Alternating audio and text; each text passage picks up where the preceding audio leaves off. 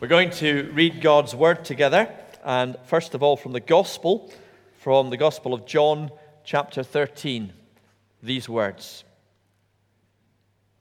Jesus knew that the Father had put all things under his power, and that he had come from God and was returning to God. So he got up from the meal, took off his outer clothing, and wrapped a towel around his waist. After that, he poured water into a basin and began to wash his disciples' feet, drying them with the towel that was wrapped around him. He came to Simon Peter, who said to him, "Lord, are you going to wash my feet?" Jesus replied, "You do not realize now what I'm doing, but later you will understand."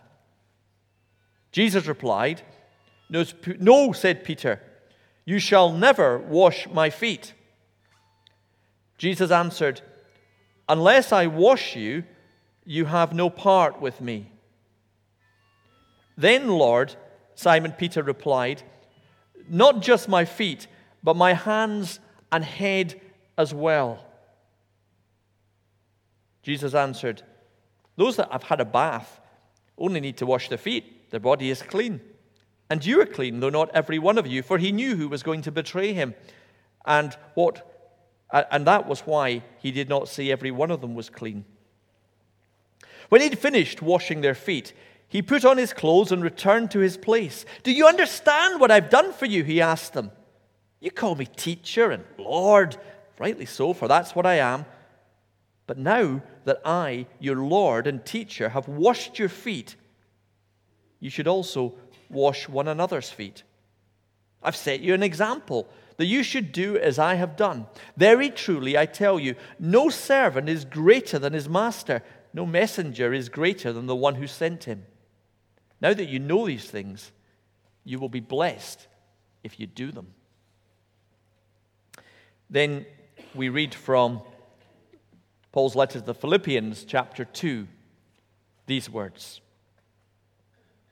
"In your relationships with one another, have the same mindset as Christ Jesus, who being in the very nature God, did not consider equality with God something to be used to his own advantage, but rather he made himself nothing, taking on the very nature of a servant, being made in human likeness.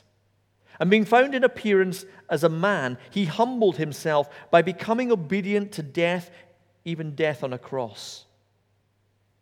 Therefore God exalted him to the highest place and gave him the name that is above every other name, that at the name of Jesus every knee should bow in heaven and on earth and under the earth, and every tongue acknowledge that Jesus Christ is the Lord, to the glory of God the Father. Therefore, my dear friends, as you have always obeyed, not only in my presence, but now much more in my absence, continue to work out your salvation with fear and trembling. For it is God who works in you to will and to act in order to fulfill his good purpose." Amen. And thanks be to God for his word. Let's pray. We pause on this day and we look for you. We hear your word and we listen for you.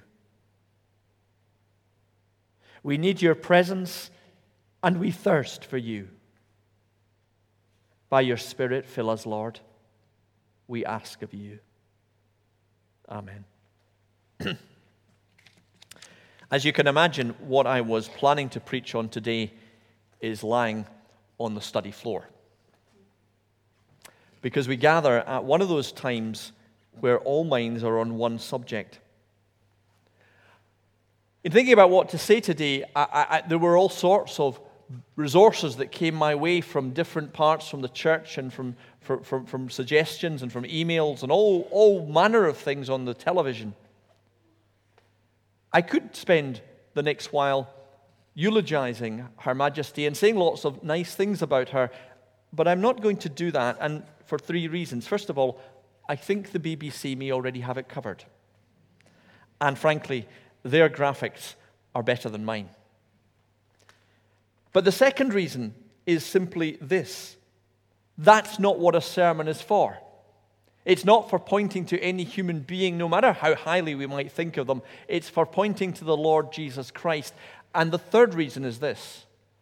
I have no doubt that if I were to ask her, if I could ask her, the Queen herself would have said to point to Jesus and not to her at a time like this. I'm aware in this time that it's hard, partly because we're grieving for the Queen, but in one sense, very few of us had the privilege of knowing her personally, so that grief is a strange grief. The reality, though, is that when there is a prominent death in our community, it's death itself that becomes unsettling. I know for myself, as I watched in the hours as we waited on the news, the family gathering, and wondered when and who they would tell in what order, I was back in my own grief and my own scars of what's happened to us. And I know that I'm not the only one. As we opened the church and people came in, and I got the privilege of speaking to folk that came in, almost everyone began to open up about how, as they thought about what was going on, something of their own family's brokenness or life or grief, perhaps for mothers or grandparents from many years ago, or perhaps something raw was there for them. It reminds us also, I think at a time like this, and it is again unsettling, that nothing is constant. We thought the Queen just been there our whole lives, didn't we? And suddenly we're in a new territory. And I was reminded just of what we sang as we came in, where it talks about frail as summer's flowers we perish, blows the wind and it is gone. Does that resonate with us just now? Where everything seems fragile and we suddenly realize nothing is forever. We'll sing it later, the words of our closing hymn, where we sing, human pride and earthly glory, sword and crown betray his trust. Though with care and toil we build them, tower and temple fall to dust. Uncertainty, particularly at the time we seem to find ourselves in, where we are living with cost of living crises, upheavals in our constitutional positions, and changes of prime ministers and wars in Europe yet again. In the midst of all of that turmoil, the Queen always seemed to be a constant. COVID came, and there she was on the television with reassuring words to remind us that things would be all right. And now she's not. And that's unsettling. It's interesting, as you watch all the protocols and royal traditions, I was struck how many of them seem to be an attempt to tell us that actually nothing had changed, that there was a continuity of government. The king is dead, long live the king, is the attitude that goes on, reminding us that some things are constant. But the trouble with death is it leaves us with this feeling that actually everything is uncertain and nothing is constant. Prince Charles, interesting, I don't know how many folk caught it, when he took all his oaths, he took an oath to preserve the Church of Scotland, which is great. You feel preserved? Some wit on Facebook thought, I don't even think Prince Charles can save the Church of Scotland. Because here's the reality, as much as we see these reassuring things, we're soon going to be back into buildings and presbytery plans and all the rest of it, and all the uncertainty that gives us. Have we got you depressed now? The Queen was a fixed point in life. But here is the thing. If the Queen was for 70 years a fixed point in our lives, what was the fixed point in her life? And she said it herself, that Jesus was her bedrock. As Jesus said, I will be with you always until the end of the age, steadfast through the storm. You know, in one sense, the Queen's service to us through those years can be seen as an accident, a product of history, of dynastic struggles, of battles and dynasties long forgotten that brought us to this place.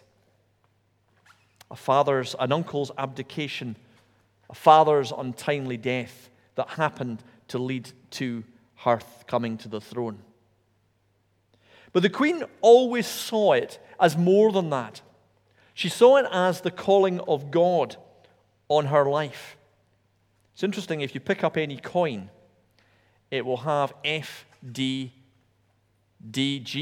on it after her name.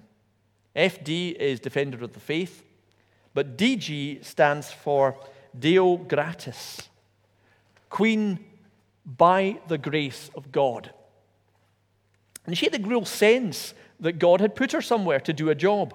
21, you remember those, well, you won't remember because very few of us were there, but you've seen the news clips about her pledging herself to the nation and to the Commonwealth. 26, anointed as a ruler, not just crowned, but anointed, like you do when you're anointed for a service, or not with oil, but when ministers are ordained or elders are ordained, given a purpose before God. 70 long years she pursued it. And that sense of God's call kept her on her path.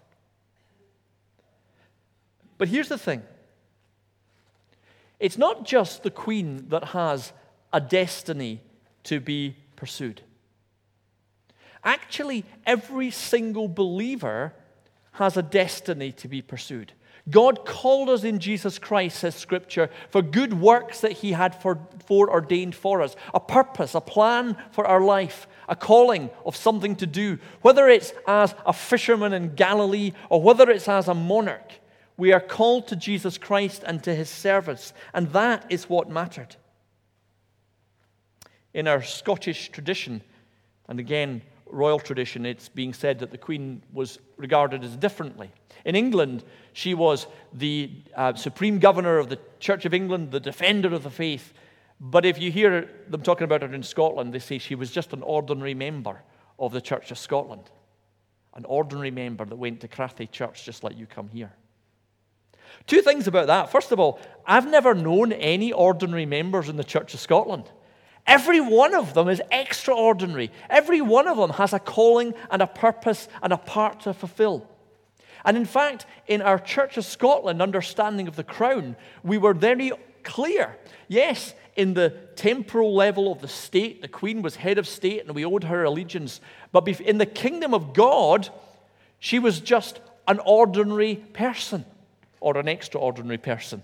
But we're all the same. All of us at the foot of the cross are equal. In fact, it was one of the great theologians of the Reformation, a chap called Andrew Melville, who once said to James VI, in the kingdom of God, you're just a silly vassal. You're just one of the folk that God has called. You're no one special, whoever you might be in the kingdom of the world. And that matters not to demean the Queen, but to say that she knew, like we all know, that we have a calling and a purpose in life. That God wants to use you wherever you are to speak the truth of His gospel and to serve the community around you. How do we do that? Well, what the Queen was very clear on is that we have the example of Jesus. Paul says it in the passage we read from Philippians, in all your relationships with one another, have the same mindset as Jesus. And that means that as we think as Christians of the gospel stories, before we get to the cross and the resurrection, as important as they are, the gospel stories, Matthew, Mark, Luke, and John, how Jesus interacted with people, how Jesus affirmed people, how Jesus loved people, how Jesus served people, how Jesus gave Himself and went to the most vulnerable and the most excluded. There is a role model for all Christians that should shape us. John shows it, doesn't he, in that story about feet washing. As Jesus humbles himself and does the thing which is not convenient of washing smelly feet, so he's saying to his followers, as I have done, you should do. So we might hear that there's a community breakfast and we think, it's not terribly convenient. I'd rather spend my Saturday morning doing something else. But maybe there's a call. As I have done, so you should do. It will be different for each one of us in where we are called to go. But sometimes in churches we look for the things, don't we, that suit us, that are convenient for us, that fit into our schedule and our idea of what we want to do with our lives. That is not Christian service. Christian service is to look to what Jesus did and to do the same. The Queen, in her Christmas addresses, spoke constantly of this. And here's the thing. Every time the media reported the Queen's address, I was always struck how they didn't know what to do with it. They talked about the good charity work and the Commonwealth stuff, but they never spoke, or very rarely spoke, about the heart of what she said. Here's just a couple of quotes from what she said. To many of us, our beliefs are of fundamental importance. For me, the teachings of Christ and my own personal accountability before God provide a framework for which I try to live my life. So, like many of you, I've drawn great comfort from Christ's words and example. Or here again in 2002. I think I've got the dates wrong. Never mind. I know just how much I rely on my faith to guide me through the good times and the bad. Each day is a new beginning. I know that the only way to live my life is trying to do what is right, to take the long view, to give my best in all of the days that God gives me, to trust in God, and I draw great strength and message from the hope of the gospel. Time and time again, she spoke of Jesus. And it wasn't just in the things she said, but in the things that she did. And there's so many stories, aren't there, about the way the Queen interacted with folk. One of the stories I absolutely loved was the story about the time that she invited King Abdullah, Prince Abdullah of Saudi Arabia to come to Balmoral. Now, the prince was running a country in which women have very few rights, and at that time, certainly, they weren't even allowed to drive. Now, the Queen wasn't going to be political, because she's not allowed to be political, but what did she do when the prince arrived? She said, shall we go out for a drive?